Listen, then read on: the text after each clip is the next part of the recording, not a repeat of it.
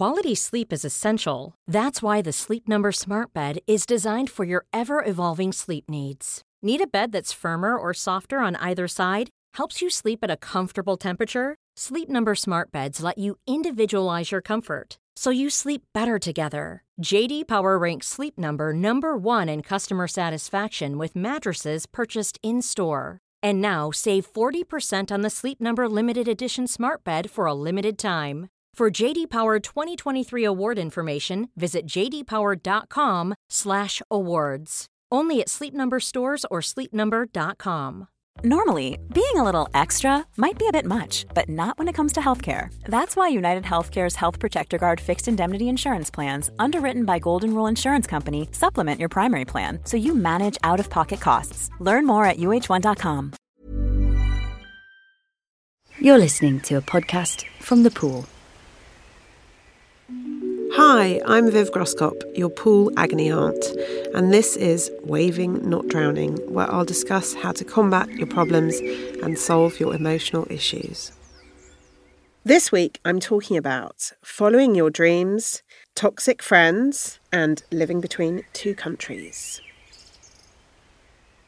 Our first question this week. Dear Viv, I've been a PA since I graduated. I took the job straight after uni because I needed an income and never expected to still be here 10 years later. But a combination of financial stability and indecision have kept me here. My friends keep pressuring me to quit and follow my dreams, but I don't know what my dream job actually is. All I know is if I stay a PA for any longer, I might never get the courage to do anything else. How can I work out what I should be doing with my life?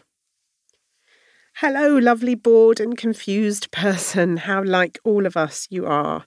We've all felt the way you feel now, sometimes when we were very young and sometimes unexpectedly even much later on in life. This feeling can come upon you horribly gradually or very suddenly. Is this really it? First of all, though, let's break this problem down and talk about what this is not about. There is absolutely nothing wrong with being a PA, and I am worried that you're talking yourself down here. I think you must be an excellent, loyal and reliable person for your company to have kept you for 10 years, especially during a period of recession and instability where lots of people have lost jobs or struggled to remain with the same employer. Plus, it's really not an easy job to do. I know lots of very talented and extraordinary PAs with really interesting lives in and outside of work. So I've just met a PA who now runs a huge company of virtual personal assistants, and she has freedom, influence, loads of money, and a little black book Arianna Huffington would shoot her for. So I don't think being a PA is the problem here, and you need to give yourself a bit of credit for the things that job has made you good at. These may well end up being the things that are meaningful to you. I'm talking about the skills that you've gained and used doing your job. You know, these could be the things that end up being meaningful to you and that you do want to do for the rest of your life. So I know that you need to make a change, but don't totally write off what you've already got. The trouble, as you well know yourself, is that you feel stuck. And you hit on this with your final question, which is the real question, and it really has very little to do with what job you're doing. How can I work out what I should be doing with my life? I don't like the use of the word should here.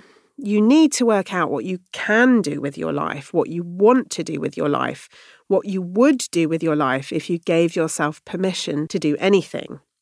You mentioned already indecision and financial stability, which makes me think that what you really want is certainty, a magic bullet, and to not to have to take any risks, to which I would say, welcome to adult existence, lovely confused person. Beware the myth of certainty. You can already see, I think, that staying where you are in this supposed place of certainty is not actually making you stable and safe. It's making you unhappy. So it's not really stable at all. Here is the bad news. You are going to have to change. The good news is the second that you start doing it, it won't be anything like as scary as you think. Where to start? I don't want to say the words life coach because I suspect you have already considered that route, but a life coach would set you on the path to asking the right questions in the space of just an hour. From personal experience, it is worth investing money in that. Don't think too much about where to go, how to find them and so on. Just do it. Maybe book to see 2 or 3 life coaches. You can even do it as phone coaching. Get recommendations from friends, have a look online. Just do it. Don't think too much about it. Get some experience of this stuff.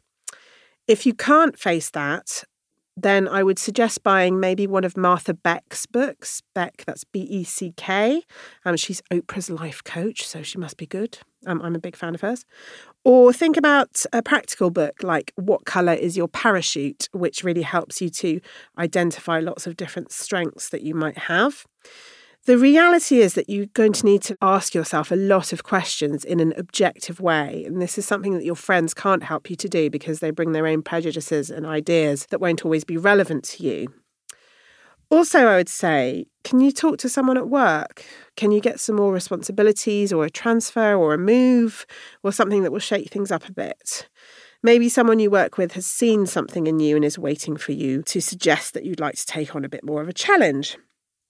Outside of work, perhaps thinking about doing something new that you've always wanted to do, especially if that thing seems completely ridiculous or pointless.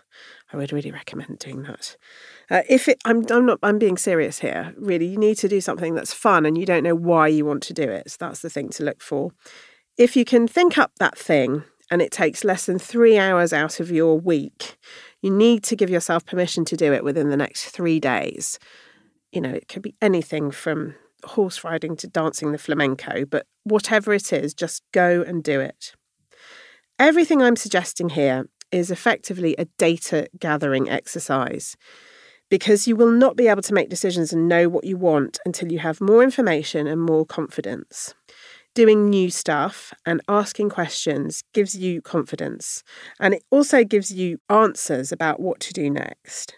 Sitting around and talking about things doesn't do that for you. So in summary, this is what you need to do. Stop being down about being a PA and having had the same job for 10 years. Just stop that. Do new stuff, whatever it is, do new stuff, and ask questions. I have every faith that you can do these things. Just a word of warning, don't be surprised if A, you end up investigating a career path that seems completely mad and unlikely.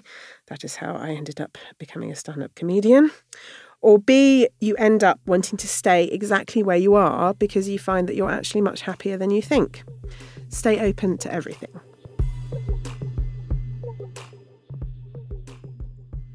Our second question this week.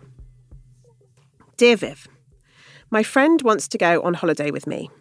I've known her for years and we go away together almost every year for a short break.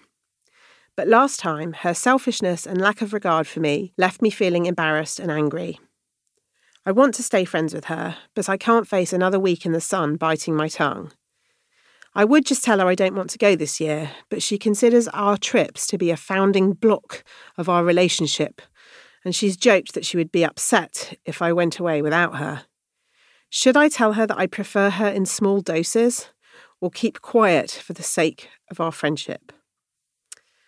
Oh, I love the idea of telling someone that you prefer them in small doses. I just can't see that going very well. So I have to say, this is time now for me to advocate lying as a way of advancing a friendship. Please don't tell your friend what's on your mind here. It's just going to be too painful for her to hear. She does sound extremely annoying, your friend. Where on earth have you digged her up from? She's dreadful. To be honest, this whole plea makes me feel more worried about you than it does about her. Why are you investing time and energy in a friendship that's not doing anything for you? This friendship obviously works very well for your friend, and she is very sensibly trying to preserve it. But it doesn't work for you.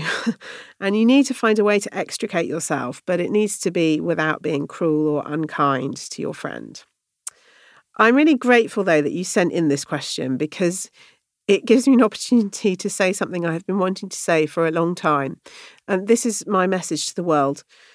Please do not be friends with people who make you feel embarrassed and angry, or with people who exhibit, as you call it, selfishness and lack of regard.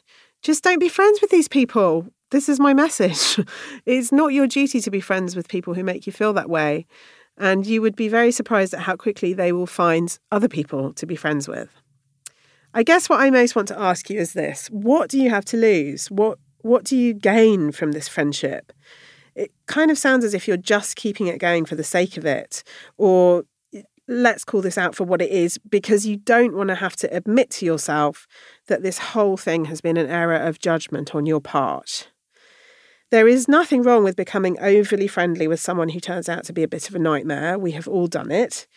But there is something very wrong in maintaining a friendship once you've come to that realisation. And there is something wrong with blaming the other person. It's your life and your time, and you're entitled to spend it how you want. If you misspent that time with someone who makes you feel bad, well, it's really your fault and not theirs. So now is the time to admit that, let it go and walk away. I am not a person who knows anything about international banking and finance, but I think this is what they call in the business world cutting your losses. You can't make this trip this year. Why? Because you have too much work on. You're saving up for a pair of Balenciaga trousers. You've lost your passport. Or you're going on a silent retreat whose meditation theme is, what do you want from real friends? I don't care what excuse you make, and ideally don't make one at all, because you don't need to justify or explain or make some grand statement that this friendship isn't working. Just step away. Use a few strategic excuses if you need to, and instead make some time to invest in friends who don't make you feel embarrassed or angry. Have a lovely time with your new friends.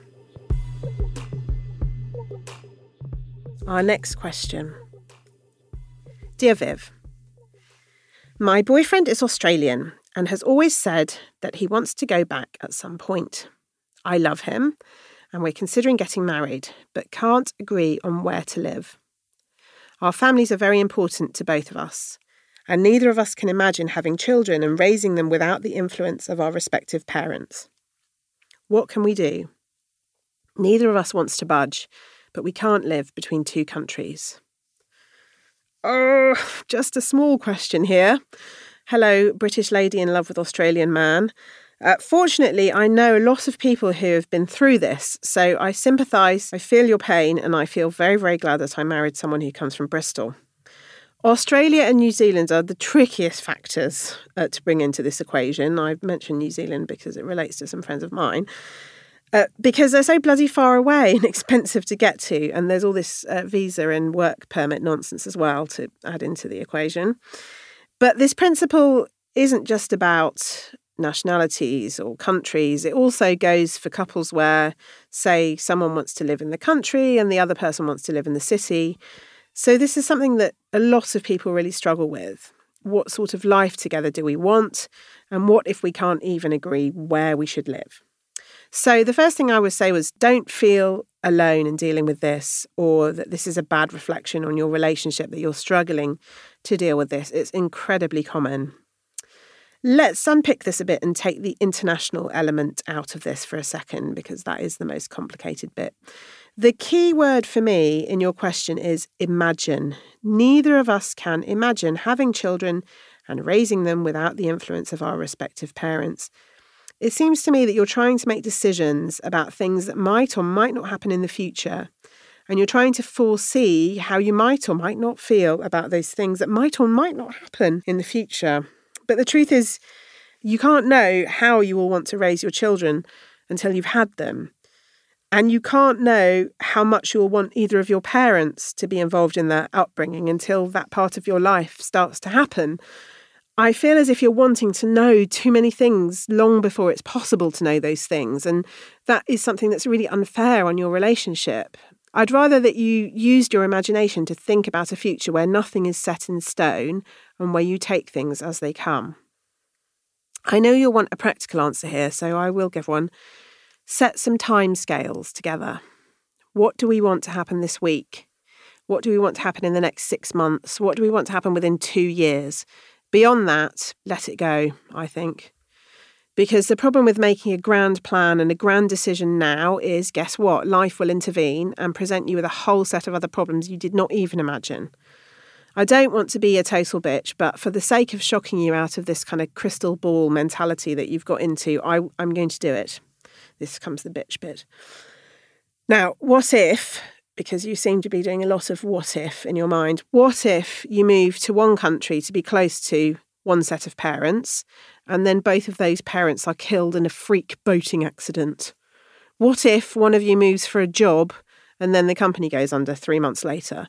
What if you both want children, but one of you is infertile and it is extremely difficult to have children?